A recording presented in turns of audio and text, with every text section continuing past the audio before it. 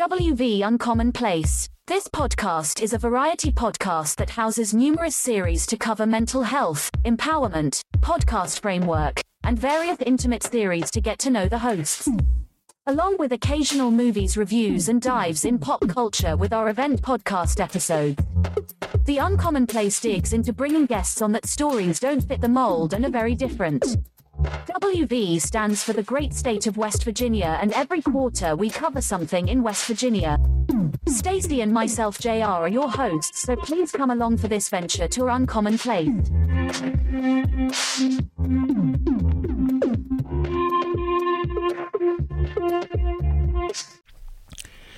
Welcome to West Virginia Uncommon Place. My name is JR. I'm one of the hosts of the show. Stacey is working actually right now, and I had a little bit of time to just sit back and I'm doing this. This is a podcaster for podcasting episode, and I get asked this a lot. How did I start monetizing? And I've always told people the first thing I started with was affiliate marketing. Affiliate marketing is a popular way to monetize your content by earning commission or promoting other people's products or service. And when you do that, it's the first step, and you know, people are going to tell you get the email list going.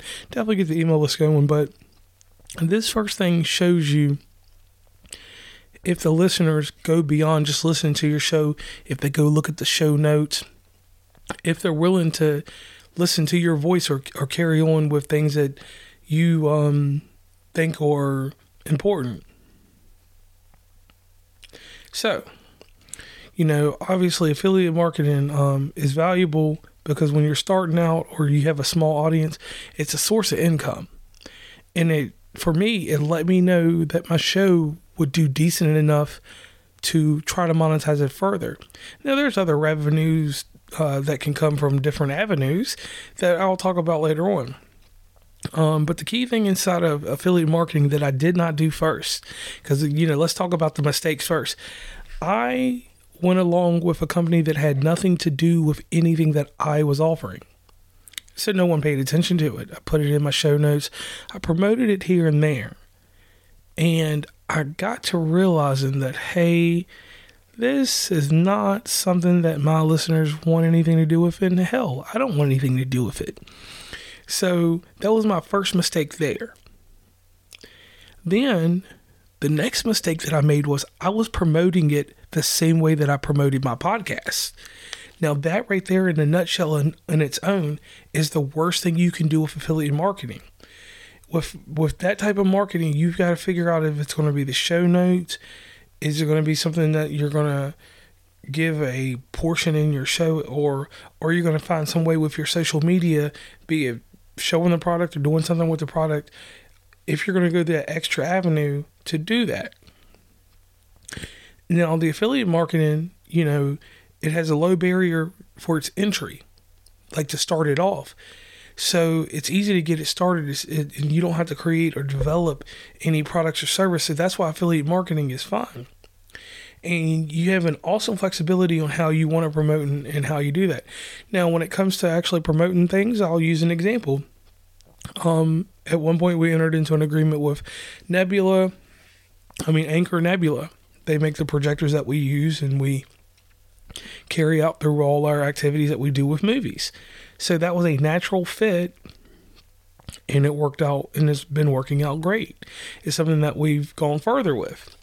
Now, tracking the performance and the strategy for it was like this. This is the thing that hurts podcasters when they're doing this, because when they're starting out or whenever you're doing anything, you've already got to manage all the tactical skills that you have to do for podcasting.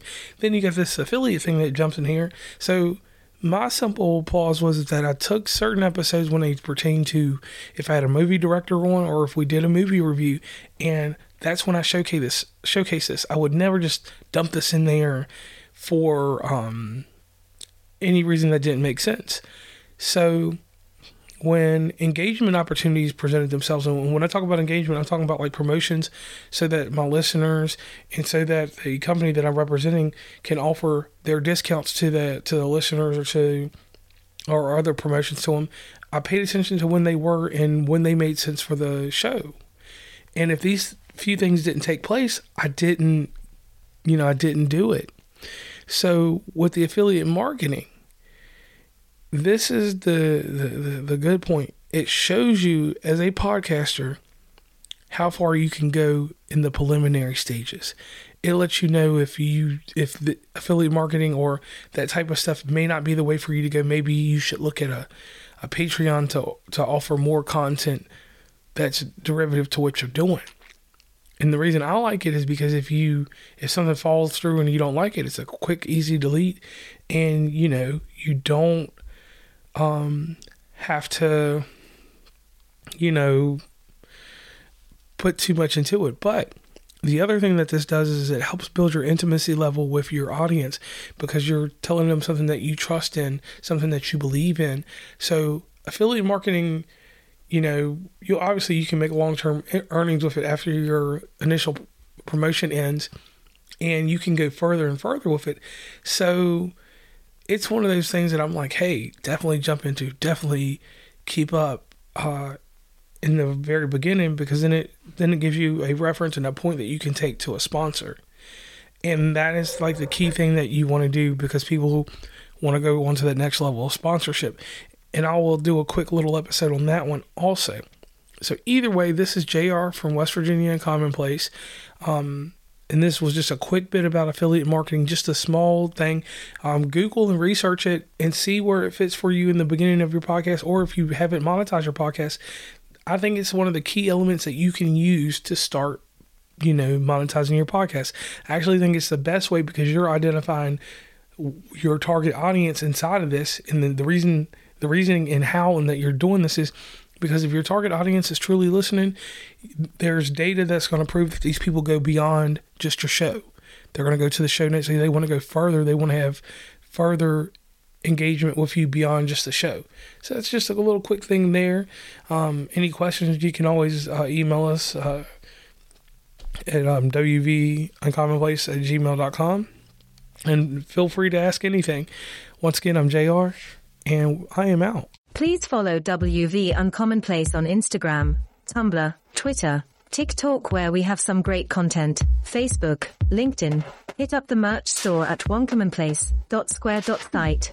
Join the email list from the website, and rate, subscribe, and give feedback from your favorite podcatcher.